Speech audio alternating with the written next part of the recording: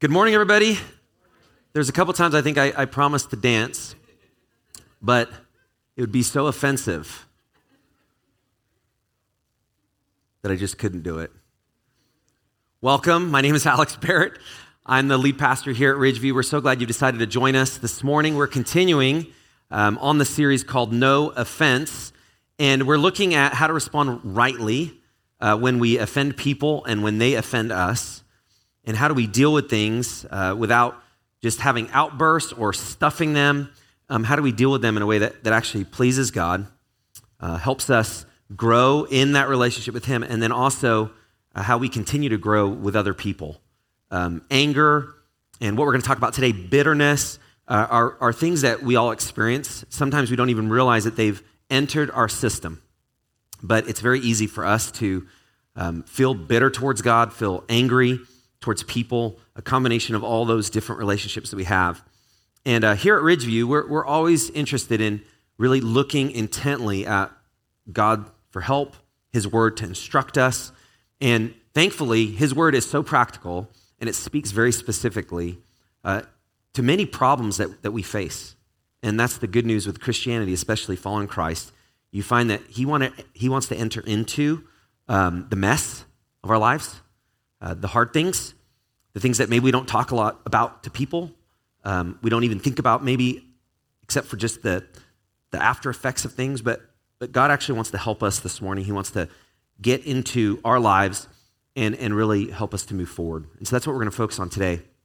But we've been in a season of unrest for quite a period in our country, in the world, the airline industry, of unruly passengers, or when conflict happens. And the numbers are staggering. In 2018, the incidents that actually were reported and they followed through and was 159. So there's lots of incidents, but they look at, okay, out of everything that was reported, 159 we're going to look into. That's 2018. 2019, 146. 2020, the number was actually increasing, which is interesting because of the pandemic and less people were flying.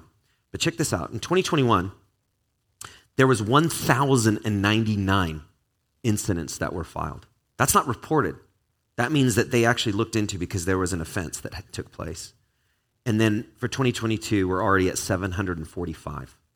So if you combine 2018 and 2019 and compare that to 2021 to 2022, that's a 505% increase of incidents, of problems that occur just on an airplane or in an airport, something in that world. And I began to think about that and realize that I think one of the major shifts people have is just this tremendous amount of stress, tremendous amount of anger, a lot of confusion about this world and all that's going on, and it comes out. And that's why it's so important to deal with and to recognize offenses and problems and conflict you can't ignore. And if you're like me, at a young age, you learned a certain strategy for how to deal with things. But if those aren't in line with God's word, and those don't really get you to the point where you're living in line with His truth, it's going to really impact your life and the lives of others. And so this series is all about that. And today, we're talking about this important subject of bitterness, which we all have to face, which we all have to admit that sometimes can creep in, even with just very little things. It doesn't even have to be big offenses. The arching idea, and it's this, is that getting bitter does not make getting bitter does not make us better.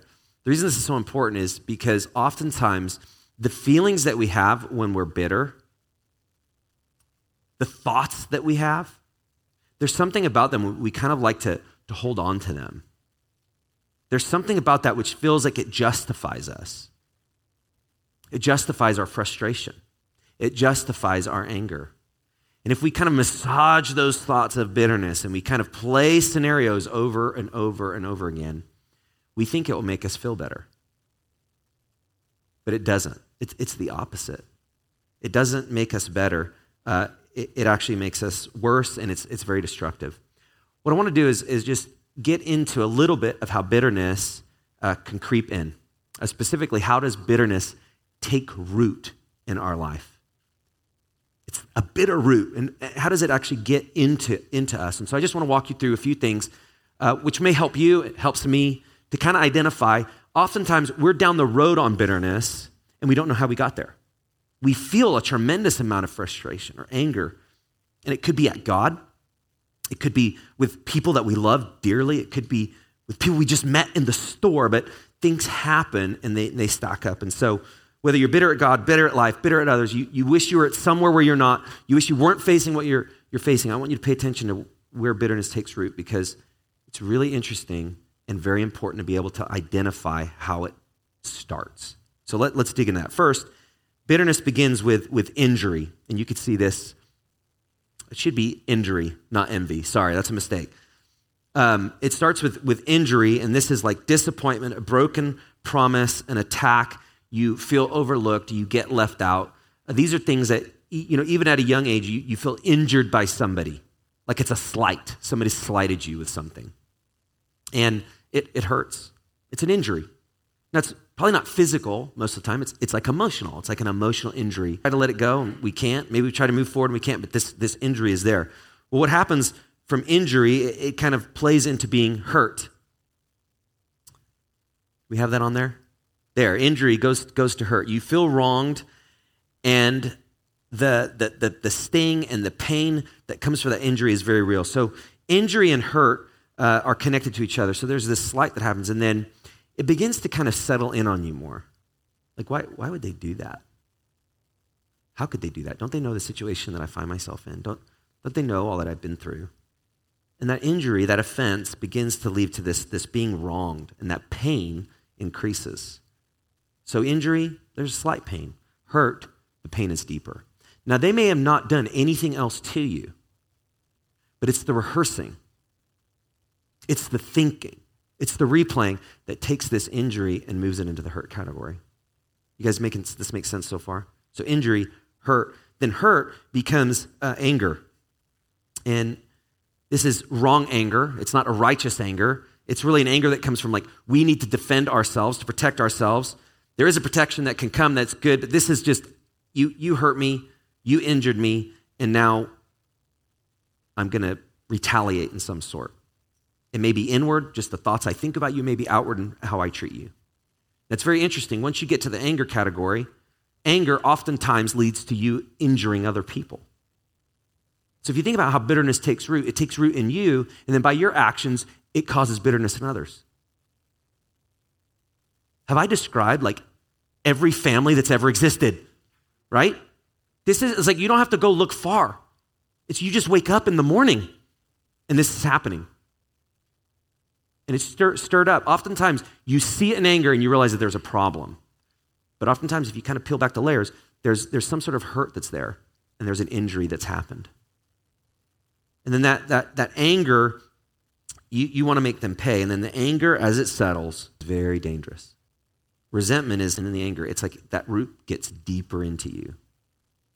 It's into your heart, into your decision-making, into your attitude, into your worldview and your perspective. You see things through the injury and the hurt, and then that leads to this resentment. Deep-seated roots. It's again, you're just kind of playing it over and over. And so once it gets to this resentment and this bitter root, and it's deep-seated in you, it leads to full-blown bitterness. Now, if you've struggled with bitterness or you've met somebody that's really dealing with bitterness, sometimes you just see the bitterness. You're like, oh man, they're hard to deal with. They're hard to be with. They just have so much bitterness in them. Well, some of the times it's God could use you to be a help to this person because you have no idea of how all of these things have happened in somebody's life with a tremendous amount of pain and a tremendous amount of hurt. So as Christ followers, and here as a church, one thing God wants us to do is help people that have been injured, that have been hurt. And you do it by really dealing with problems as they come. And that's why we have the hard attitudes here at Ridgeview Church. It's a commitment that we make. We're going to treat each other in a certain way. We're going to clear up our relationships when they get messed up.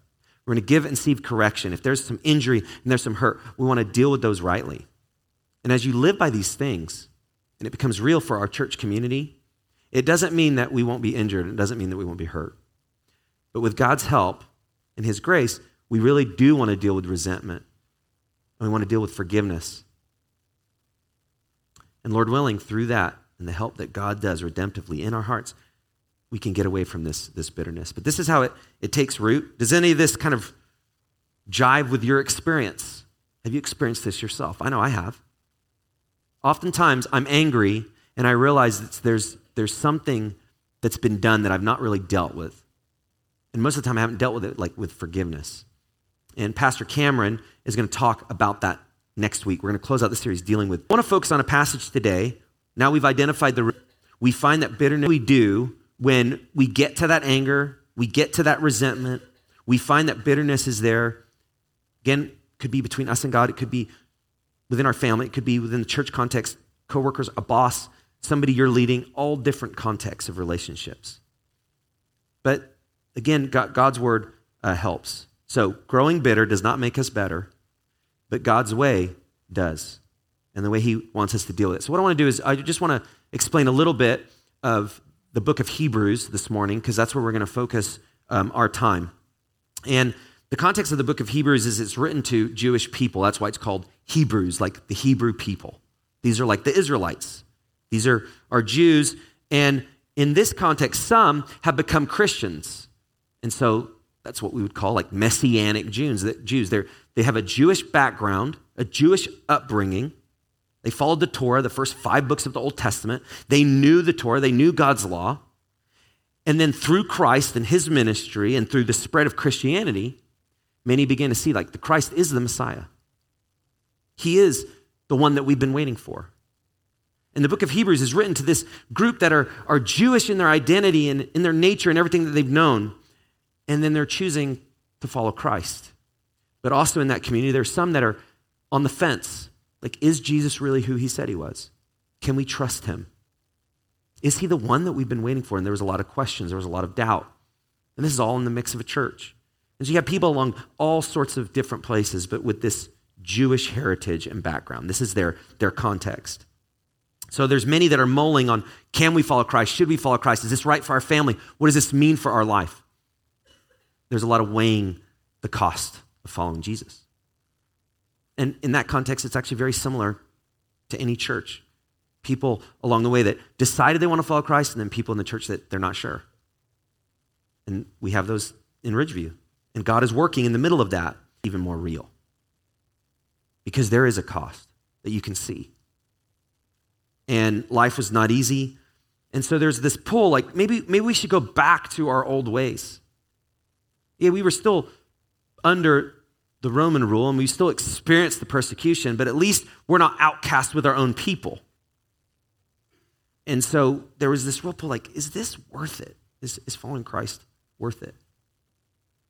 And because of that, because of the persecution, God's people and these new Christians that were really trying to weigh the cost, they experienced a lot of hardship. Their own families, disowning them because they became Christian. The greater context of the society, which at the time persecution was on the rise for new Christians. And not just hypothetically, like Christians were being murdered for their faith. And all of this, just this tension and this stress was very real. And so this audience in the book of Hebrews is actually struggling. They're discouraged. They feel beat up. They feel overwhelmed. And they're just wondering, like, do we have the faith to keep going? So the writer of Hebrews is writing this book to encourage them. You hold on to the faith. You don't give up. You keep going. Christ, the Messiah who came and died for our sins and rose again, he will help you. And the writer of Hebrews, in the beginning of the chapter that I'm going to read today, is talking about this life that we have as a race that is work, a race that costs us. He's saying life is not hard. It is a race, but you have to keep your eyes on this prize, to finish well, to do life God's way. Don't get distracted, but run the race that God has set out for you. But they were dealing with all of these issues just like we can face. But theirs was even more intense. But there was just this sorting and weighing. And after he's very helpful for this focus on verses 12 through 15. It says, therefore, Lift your drooping hands and strengthen your weak knees and make straight paths for your feet, so that what is lame may not be put out of joint, but rather be healed. Strive for peace with everyone and for the holiness without which no one will see the Lord.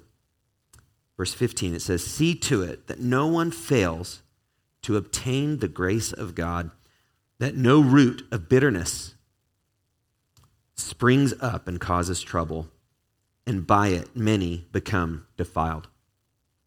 This is a good word for us today. This is actually what we need. As the stress rises, as life thins us out and wears us out, as we maybe question, will God come through? Will he help me? Will the people in my life, are we going to have strong relationships? Are things being frayed and just disintegrating into just everyone doing their own thing? It like feels hopeless at times. God's word, it helps us. And so what I want to do is I just want to break down this passage with three main points. And the first is this, is life is hard, but God will help. I want to start just by stating that life is hard. And the reason that's so important to understand is that if you know life is hard, when it gets hard, you actually don't have to be bitter about it.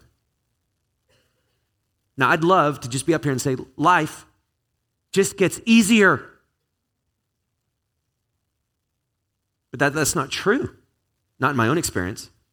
Life gets more complex, and with complexity comes difficulty. And as you get older, sometimes those complexities increase, and you have more that you have to think about. Our kids are getting older, and they're beginning to enter like this adulthood. And part of what they're experiencing is like the hardness of life. But life is hard. But the second part of this is so important. But God will what? He will help. That's the beauty of life. When you follow Christ, you can't just negate the hardness and the complexities. Everyone will have it. But you have Christ who will help you. That's the promise to the Hebrew people in this first century that were struggling, that had come to Christ and were wondering, like, did we make a mistake? And it's the same for us. In our current climate that we live in our state, in our community, in our families, life is hard, but God will help. Let's go back to verse 12. I love this description. Notice those words I've highlighted. So you've got drooping hands, weak knees, you feel lame, and you're out of joint. I'm like, was this written by somebody in their 40s? I get out of bed, and I'm sore, and I just slept. This morning I stepped, and I said, ooh, my heel hurts. And then I thought my shoes, and then I start to think about like, oh, I got to get new shoes. And these are real like old people problems. Like you're like, my shoes are old because I'm hurting and I got to get those new shoes. And I got to get the ones that have that arch support and the heel cushion. And this like actually excites me in my life. Like I spend so much time thinking about these things. But it's a description of the weight of life. Drooping hands. In the original connotation, it's the hands are a symbol of strength. And so drooping hands, like I have no strength. And the idea is like, I can't handle my responsibilities. It's like, I want to put my hand around them and they just droop in my responsibilities I let go of. That can be very discouraging. The idea is you can't get ahead. If you feel like you can't get ahead, that leads to bitterness. And then weak knees. It's very interesting. The word weak there is where we get the English word paralyzed. It's the same Greek root. So this is a picture of like you don't know how to move forward. You're locked. That you have crooked paths. And that's scary. It's the unknown. But when we face the unknown, it can be very overwhelming. And lame means just you're limping. And then out of joint is just, it's like a sprain. And the idea is it's like, it's supposed to go in one direction and it's out of joint. It's broken. And this is how life can feel. And some of you feel that. And I can feel that. As I've been talking with people over this last week, there's a lot of things people are going through. A lot of stress, a lot of hardship. But notice that the promise is that you can be healed. You can be healed. And in this passage, if you go, I think, to the next, there should be highlighted. So look at the counter here. With God's help, your hands that you can't grip will be lifted. There's the strength to your weakness, like the strength meaning you can move forward when you feel paralyzed, and then straight paths for the ones that are crooked, and then the lame and out of joint can be healed. This is a promise. This should help us when we begin to question, like, will God come through? This is a promise to us. We can recognize the drooping and the paralyzed and the lame and the out of joint. We can recognize that things feel like they're falling apart at the seams. But the promise is he will lift and he will strengthen and he will heal. As we turn to him, as we tell him what we're going through, as we open up, as we say, God, I need your help. Things feel like they're falling apart. Will you help me? Will you meet me? Now in this passage, what's very interesting, it's plural. So lift your, it's you all have drooping hands. You all have out of joint life. You all feel paralyzed. And it's actually, again, it's written to the church community. And so just God will heal us. But in the context of the church, God better, and we begin to together. It's very powerful. Oftentimes when we feel bitter and we begin to question God and his work, we begin to take a step back from people. I see it again and again. It's almost like the solution is to pull away. Well, if you're paralyzed and you're weak and you're out of joint, you need help. You can't pull away. The idea is you're injured. It's like, okay, well, let me just lie over here by myself and I can get better. No, you don't get healing from pulling away. You need help. Help brings healing. But that tendency is, when the problems come, we want to pull away. But the church community here at Ridgeview Church, we have a responsibility. We need to help each other. We need to be there for each other. We need to look out for each other. We don't need to act like these things don't happen. No, in the middle of these things, God brings the help. And he can heal us. And this should be an encouragement to us. If you're struggling, that's actually normal in its life. Most of what the enemy wants to do, we have an enemy, an adversary, the devil. What he wants to do is make you think that the troubles that you're facing, no Christian should ever face. There's something wrong with you. And so what we do is we don't talk about it. We don't tell people. We pull away. And then the hurt and the resentment and the bitterness just grows. And before we know it, the bitter root has choked us out. And so the writer is saying, listen, it's okay if you're experiencing this. It's in the hurt that you get the help. God will help you. That's the first thing. The second is strive for peace and holiness. God will do his part. He will heal. He will help you as you ask him, as you pull into the community of the church. But the scripture says, strive for peace with everyone and for the holiness without which no one will see the Lord. So this is the part that's so great and so important about Christianity. You have promises. God will lift you. He will strengthen you. He will heal you. But notice, it's not just like, thank you, God, for all the work that you've done. But then he says, you need to be holy. And so I just want to give a context of this passage in Isaiah 35. Check this out. And this is how the scriptures align with each other. Strengthen the weak hands and make firm the feeble knees. Say to those who have an anxious heart, be strong, fear not. Behold, your God will come with vengeance. And I didn't think about how to say that. Is that recompense? Recompense, thanks. I knew right when I said it didn't sound right. The recompense of God, he will come and save you. So the writer of Hebrews to this Jewish people is saying, here, listen, you know the book of Isaiah? And he gives them something like, have you heard this before? You grew up listening to this. And he quotes Isaiah 35 from the Old Testament. Strengthen the weak hands and but listen to this context. Say to those who have an anxious heart, I love this. Say to those who are worn down, their anxiety is on the rise. Fear not, your God will come through. Notice he will come with a vengeance. The idea is like with the hurt and the pain, you don't have to be in charge of making people pay. What it's saying is God will. God will make what's right. God will bring justice. God will come through. He's not asleep at the wheel. He sees what happens. And so part of what this means is instead of being bitter at God or our circumstances or other, we need to give time to God to make it good. It's like baking a cake. All the hard things that you're experiencing right now, individual ingredients by themselves. You ever just took a tablespoon of baking soda and said, wow, that was so good for my life. Tablespoon of salt, wow, so tasty. It's terrible. But you throw that in a cake, and it's good. And that's like life. What's happening is there's things that are bitter and hard and stressful and overwhelming, and then God is putting them all together in your life and saying, in the middle of all this, let's see what we can make. And he bakes something that's beautiful. It becomes tasty. God will use even the hard things in our life and those difficult things, and he will make them good. But he can only make them good as we cooperate with him, as we strive. Tell the people with anxious hearts, like encouraging us to do the same thing.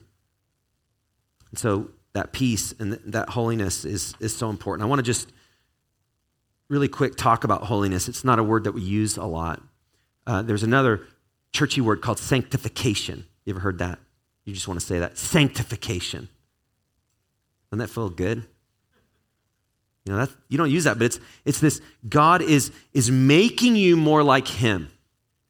He's making you more like him. And the way that you become more like Christ is that in the middle of the hard things, you continue to turn to him for help. And you get less independent and you become more dependent. And that's this process of God making you holy.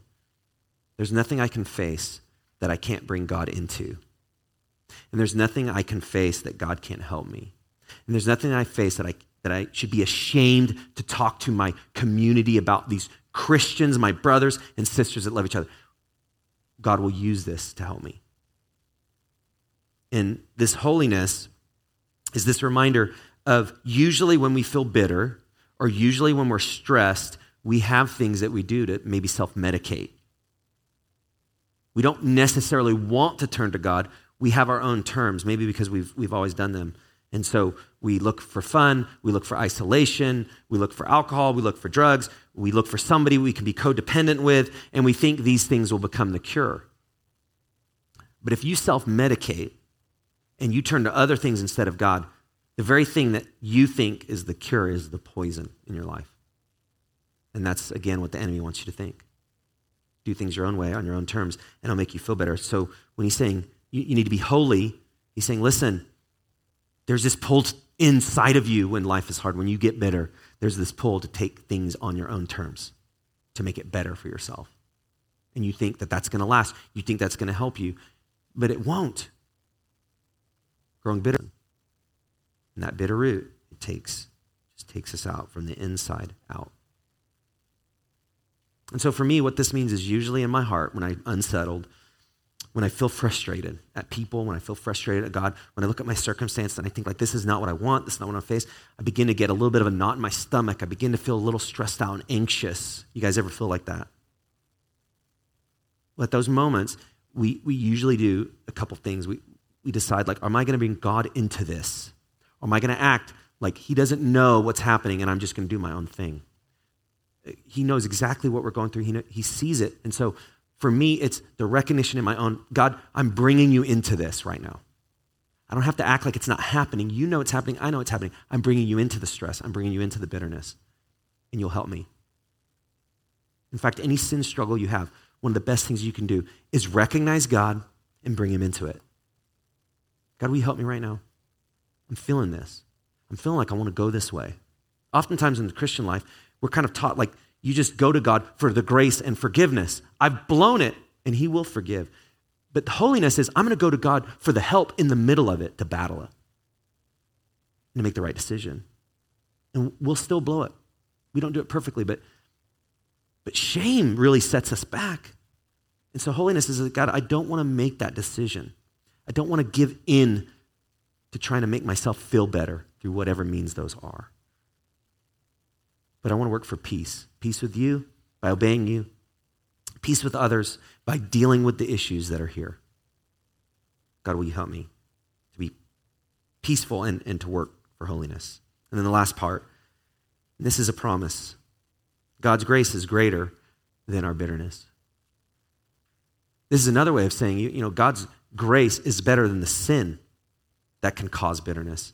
or the injury or the hurt or the anger or the resentment that can cause these things to crop up in our lives. His grace is greater. All the things going on in the world, this is such a helpful reminder. His grace is greater. And we have to really recognize that. It can seem so cliche, but it's true. In the last part of the passage, verse 15, it says, "See to it that no one fails to obtain the grace of God, that no root of bitterness springs up and causes trouble, and by it many become defiled." Now, again, if you're a Christian, you can't miss the grace of God. You're saved by the grace of God. But again, in this context, there's people that are just deciding, do I really want to follow Christ? Do I really want to take him seriously? Do I want to do what he says and make him the boss and the leader of my life? They're really mulling this decision. And so the writer is saying, listen, if bitterness crops up in this community, in this church, in your family, in your life, if bitterness becomes the norm, there are people that are deciding whether they want to follow Christ, and they'll look at your life and they'll say, nope, I don't want that. They're just as bitter as I am. They're no different. And that's the defiling. It's like a stain on Christianity. And so there's people that are sorting in our lives and in your life and my life that are just deciding like, is this real? Is following Christ worth it? Does he really help? Can he heal? Because things are very out of whack in my own life. And so the writer is saying, listen, you have to pay attention to this because there are some that are sorting whether they're going to follow Christ or not based on how you live your life. And that's not to make us feel like, oh my goodness, I'm in a magnifying glass. It's freaking me out. No, even if you mess up, like God will use that to help people. But it is a reality. See to it that no one misses. And then for us, the grace of God, we can't do anything that can negate it. Hebrews 12:28 says the kingdom of God, like it can't be shaken. You can't lose it. You have the grace. But the line of grace and the reality of it in life, it can get choked out.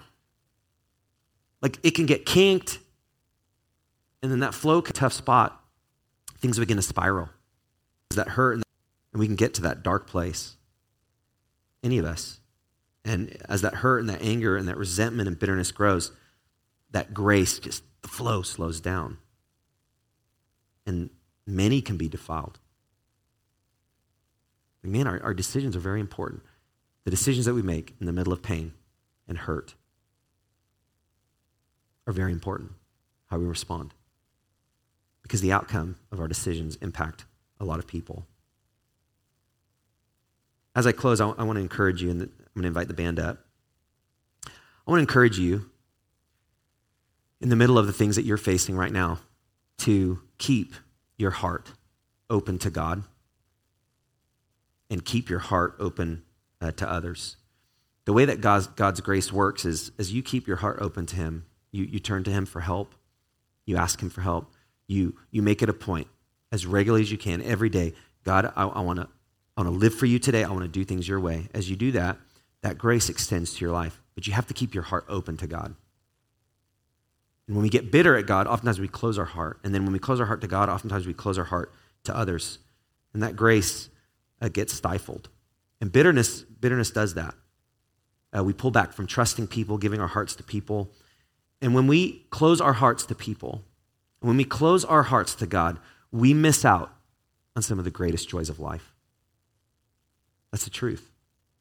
And I think in our culture and our world now, what we see is many people who've closed their heart to God and closed their heart to others, and they're completely living life for themselves, and they hate themselves for it.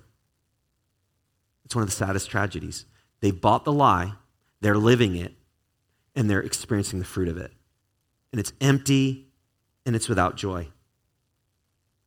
Now, if you've been hurt repeatedly by somebody, the passage isn't saying to be unwise and open yourself up to damaging people. And again, there is a word, be careful, is my heart beginning to close?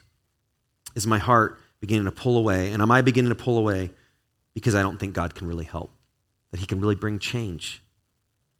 But God's grace is greater. We have to work towards this with his help. And so I just want to encourage you, keep your heart open to God. Keep your heart open to people. And here at Ridgeview, within this community, God wants to do a mighty work with us. that we can encourage those with an anxious heart to trust in God, to stand strong. He will come through. God can use you in the lives of people, in your life, in your own household, to your kids, to your spouse, to your coworkers. Like those drooping knees, those paralyzed or drooping hands. Knees can feel droopy too, right? But with all those things that are weighing and crushing us, like God will help you. And he uses people to remind us of that. So I just want to close out with a few next steps. The first is just to meditate on the passage that we read today. I think there's a lot to it. There's a lot of nuance. There's a lot of help that God could bring. So just meditate. Meditate like to chew on it. Like just think about it. Read it. Write some thoughts. And think. And then the second, ask God to show you any roots of bitterness. This is helpful. Just, God, do I have those roots? Are there some things that I've let just creep in and things that I've not dealt with and I've got some roots? Just ask God to show you that. And then come back next week. The great thing about talking about God's grace and how he deals with bitterness is through forgiveness. And again, Pastor Cameron will be speaking. Next week, I have an opportunity to speak at Hope Church, which in our network of churches is like the beginning, is the start. And so they've asked me to come speak. We're talking about what it means to team together as a network. And so I'm speaking there next week. So I'll be flying. As I was researching all these airline incidents, I realized like I'm flying this week. So pray I keep it together, okay? I need to drink my ginger ale and stay calm. Hope Church, and really, they have invested. They gave us a check for $25,000 when we started. Maybe it was 15, maybe it's 20. I don't remember, but I always get those numbers wrong. But it was a large check. And so we really are indebted to them just through their generosity. And so next week, I'm just going to share about what God's doing in our church. And so I'll miss you, but I look forward for them to get to hear that work. So let me pray. We're going to sing a song back. We're going to receive our offering. If I've never met you, I'd love to connect with you this morning. Let's pray. Father, thank you for your word, which helps us straighten out the confusion of our life and, again, gives us not just helpful things to feel better about, but instruction for how to move forward. There's no truth like your truth. There's no book like your word. So God, help us to reflect on our own lives. Anything that's crushing us right now, God, we want to turn to you to help. So will you just set our hearts, just put a burn in our hearts to turn to you, to ask you for help, to admit and agree with you that we need it. And I just pray for our congregation. I pray against bitterness. I pray against conflict and struggle. God, will you bring healing? And will you bring forgiveness? And do a work in our church that as people come, we can calm their anxious hearts through your help as we encourage them to look to you, the living God. We pray this in the name of Jesus. Amen.